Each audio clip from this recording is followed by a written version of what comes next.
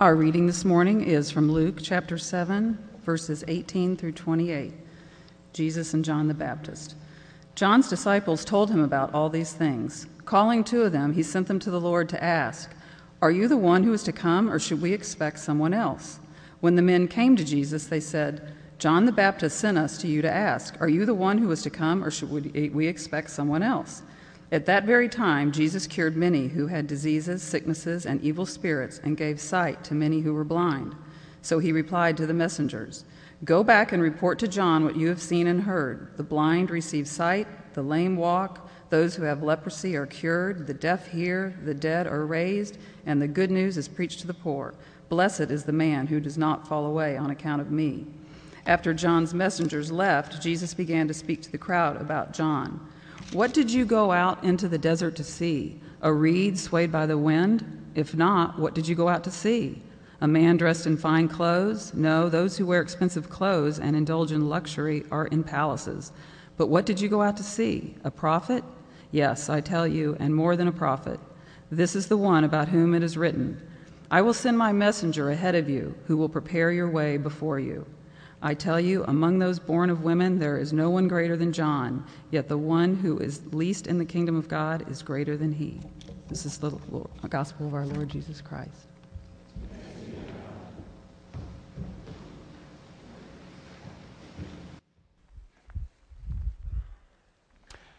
Would you pray with me again? Father, we are so grateful for your word. We're thankful for the real picture of real people that we get in your word. Father, we pray that as we think about how you, your son, interacted with John the Baptist in this situation, in this circumstance, that you would open our eyes to the caring and loving God that you are. We thank you again in Jesus' precious name. Amen. I'm not sure if you've noticed it or not. Now, I'm pretty sure you've noticed. But words can mean different things to different people. Have you noticed that? Like the word maybe, it means something very different to me than it does to my kids, usually. If they ask, "Can we have someone come and spend the night this weekend?" and I say maybe, they hear absolutely. Unless the earth stops spinning on its axis, we can have someone over. What I mean when I say maybe is there's about as much chance of that happening as there is of a snowman surviving in Indiana summer. Means different things to different people. The word fine is like that too. You know, if my wife asks me how she looks in the morning and I say fine, what I mean is everything is arranged in a very pleasing manner. Now get in the car. What she hears is, "I'm passable, but just barely." It means something different, and the fact that words mean something different can create all kinds of communication hiccups, which can be amusing, frustrating, or maybe downright problem creating. What about when words mean something different in the communication of the gospel? What if we say, God loves you and has a wonderful plan for your life? Many of you recognize those words as the first words of the 4 spiritual laws, a gospel tract that has been used to present the gospel to millions of people across the globe. On one hand, I love that statement. There's so much in it that I want to affirm that is just biblical and right and encouraging. Yes, God loves us. God loves us so much, He gave His Son for us. God loves us so much that even while we were still sinners, Christ died for us. It's true. And God does have a wonderful plan for our life. You can go to Jeremiah and you can see that. You can go to the book of Romans where God says through the Apostle Paul, everything is working together for the good of my people, of those who love me and have been called according to my purposes. So on the one hand, I love that statement. God loves you and has a wonderful plan for your life. But on the other hand, it makes me cringe just a little bit. Because I wonder what people hear when we say wonderful. Because that's a word that can have very different meanings for people. think what people often hear is God loves you and he has a plan for your success, for your happiness. Or God loves you and has a life plan for you full of fun and excitement, full of your dreams coming true. And if that's what people hear, they won't be prepared when trials come, when tragedy comes, when the diagnosis is cancer, when the job doesn't come through, when they face bitter disappointments, or like John the Baptist did, persecution. I wonder how John the Baptist would have squared that statement, God loves you and has a wonderful plan for your life, with his experience. I think he believed God loved him. I think he believed that God had a wonderful, wonderful plan, not just for him, but for everything. But how he understood that didn't line up with what he was experiencing. His understanding of wonderful was misshaped. And it led to some serious doubts. That's what this story is about, I think. Why doubts? I mean, you don't typically associate John the Baptist with doubts. Thomas is doubting Thomas. But John the Baptist seems so full of courage and resolve. What's led him to this point where now he's doubting? Certainly wasn't true of John's early ministry. Early on, John is out in the wilderness. And as Jesus said, people weren't going out to see John because he was dressed finely. He was dressed in camel hair and had a leather belt.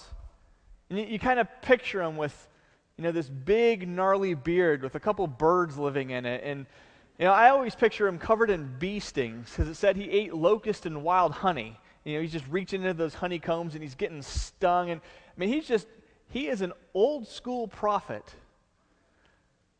who had an amazing privilege.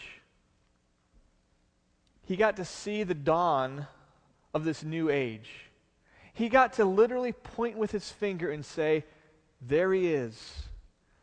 There's the one we've been waiting for. There's the Lamb of God who takes away the sin of the world. He had been preaching and saying, I'm baptizing you with water, but one is coming after me soon who's going to baptize with the Spirit. I'm not even worthy to untie his sandals. And he's coming and he has a winnowing fork. He's going to separate the wheat from the chaff and burn up the chaff. He's got an axe and he's laying the axe at the root of this wicked generation. John preached a message of repentance and also of coming judgment. And he looked at Jesus and said, there he is. There's the one who brings the kingdom of God. When John's disciples started to leave and go follow Jesus, he said, that's great. He must increase. I must decrease. But now John's situation has changed. By the time we read Luke chapter 7, John isn't out in the wilderness preaching anymore. He's in prison. John had been very bold and had preached against and called Herod into account, King Herod, because King Herod had taken his brother Philip's wife to be his own wife. Herodias was her name. And John had called him to account for that and infuriated Herod and Herodias. And so Herod had him arrested and put in prison and was just basically waiting for an opportunity to put John to death. He wanted to put him to death, but he was afraid of the people because John was wildly popular among the people. So John is sitting in prison, knowing that Herod wants him dead, knowing that Herod's going to take the first opportunity he gets to put him to death. And he's now wondering, Jesus, when is this going to happen? When's this kingdom that I announced, that you bring, when's this going to happen? When are you going to start chopping that wicked root down? When are you going to establish the kingdom? Let's get this show on the road, and can you do it quick?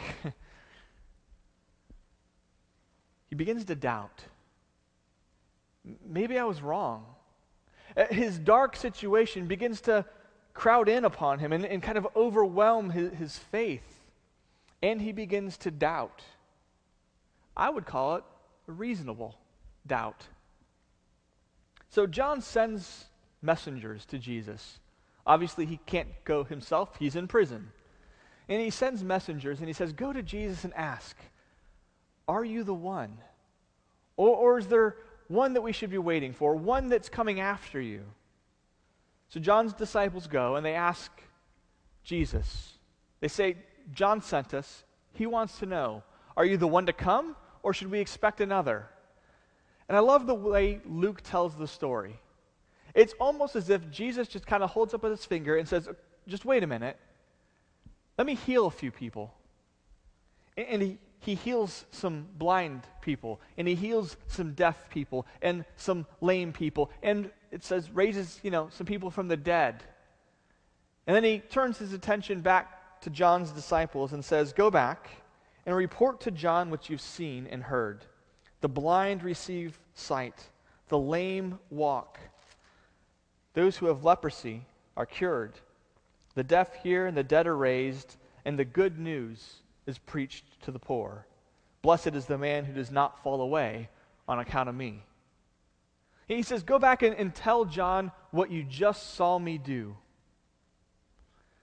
Interesting, as Jesus is telling them to go and report this, he's actually taking a few passages from Isaiah and stitching them together and saying, go tell him this. What I love about it, though, is in each of those passages, Isaiah talks about freeing the captive, setting prisoners free. Jesus leaves that part out of those quotes, not wanting John to get any false hope, I think, that he was going to be freed from prison, but wanting him to know that, yes, I am the Christ, I am the Messiah, I am the King who's coming and bringing his kingdom. You were right. Don't doubt. After Jesus tells that to John's disciples, he sends them back with the report. And then he turns to the crowd, and he starts talking about John the Baptist and what he was. He was a prophet, but he was more than a prophet. Among those who have been born of a woman, which, that's everybody, he says, there's been no one greater. I don't think John ever heard those words. His disciples had already left with the report, and we know shortly after this, John's beheaded. Herod's wife, Herodias, wishes, it's a birthday wish, that John's head would be presented on a platter. And Herod accommodates that wish. So I don't think John ever heard Jesus' words about what a great man John was. But can you imagine that scene in heaven when an angel tells John the Baptist, you need to hear what Jesus said about you. He said, you're the greatest man that has ever lived. That's just a cool image. But John had his doubts. He had to send these messengers to Jesus to confirm his faith. I love this story because it's such a human story. As so many of the stories are in the Bible, the heroes of the Bible are presented with all their frailties. And here John the Baptist, this great prophet, is. But how does it connect with us? As I thought on this story, I think there's at least three things that we ought to take away from it. The first is that I think we need to learn we ought to be okay with doubts. We ought to be okay with doubts, our own doubts and the doubts of others. Jesus seems to be okay with John's doubts, doesn't he? He doesn't chastise John Who's Don? He doesn't chastise John. He doesn't rebuke John. He just answers his questions. He doesn't look down upon John the Baptist because of his doubts. He just says, remember, this is who I am. This is what I do. He was okay with John's doubts. And I think we have to be okay with our doubts too. I grew up in a context that was not okay with doubt.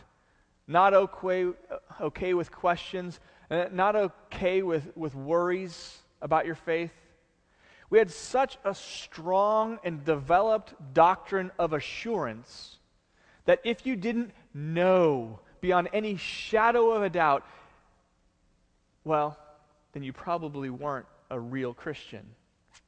And so that didn't really alleviate your doubts. It just made you push those doubts down and not be honest with doubts.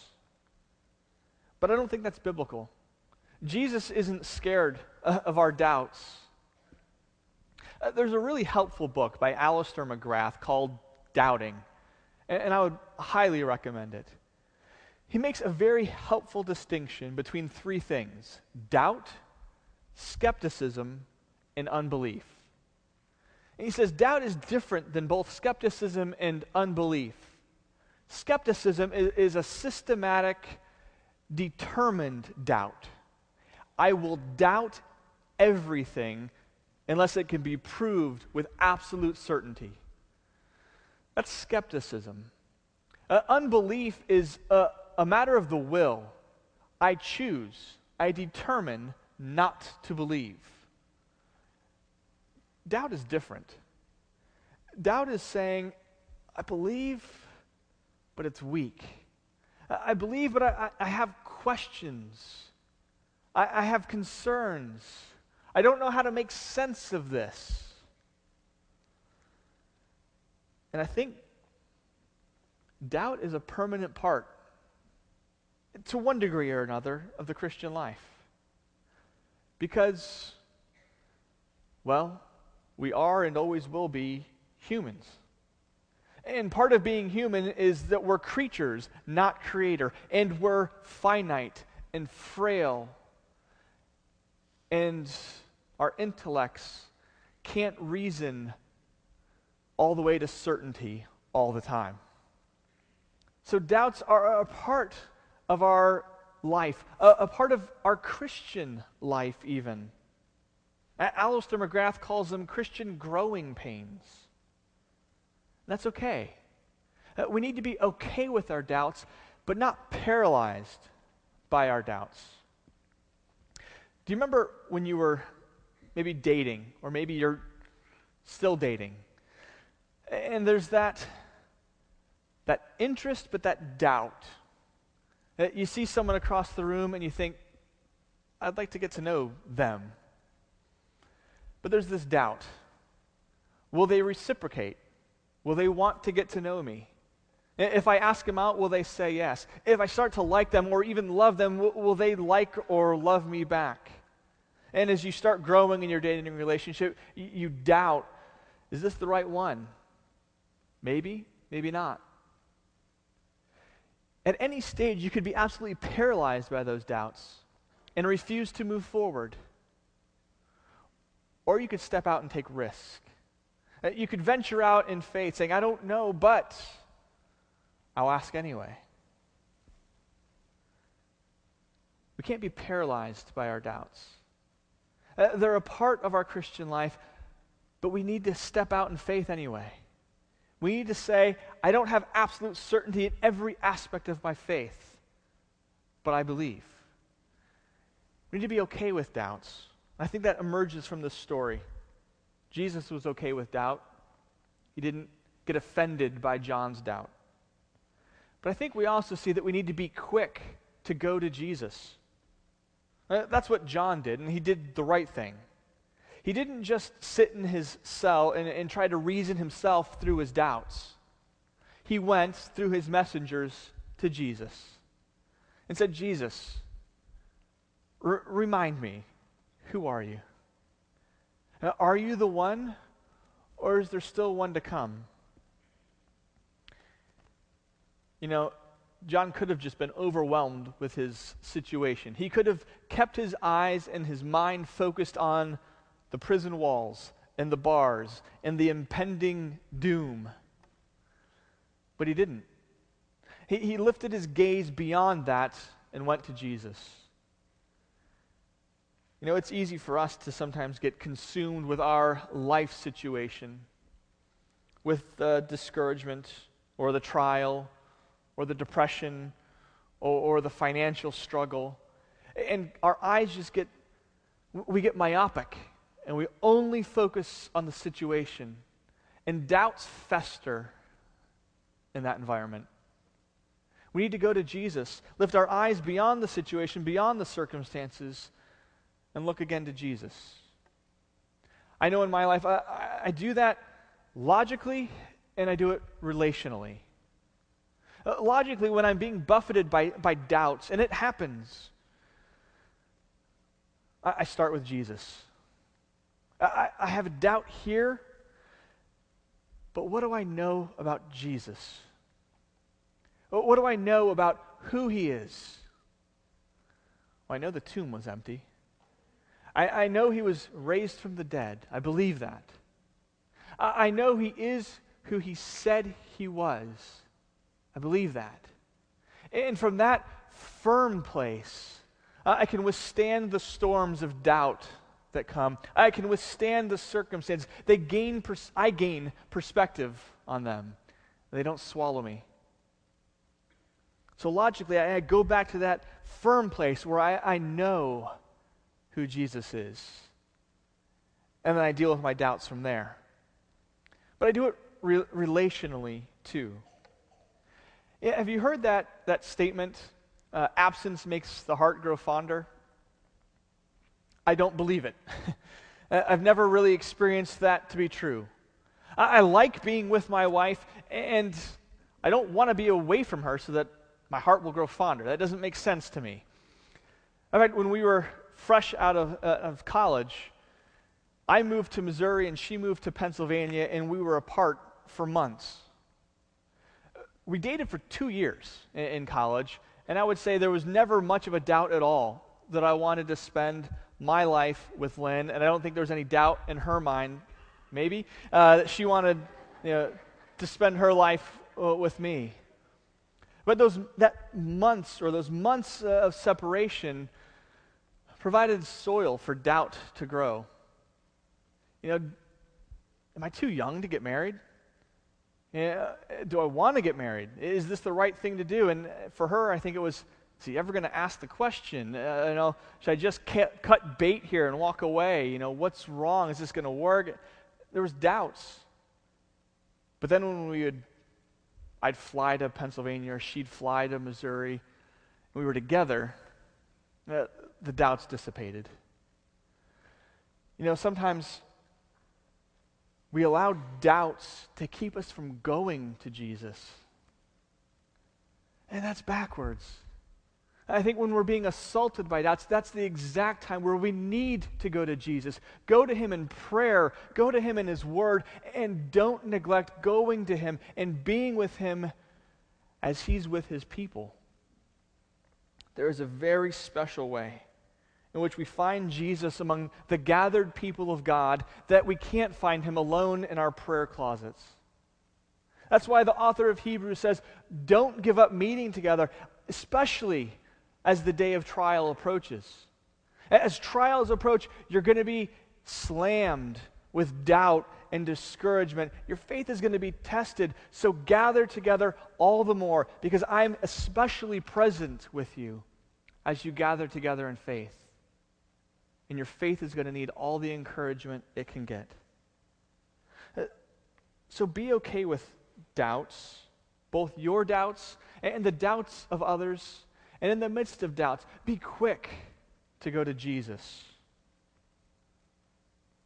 The third thing I think this story reminds me of is that we need to be honest about the Christian life and about how hard it can be, so that we don't set people up for doubts.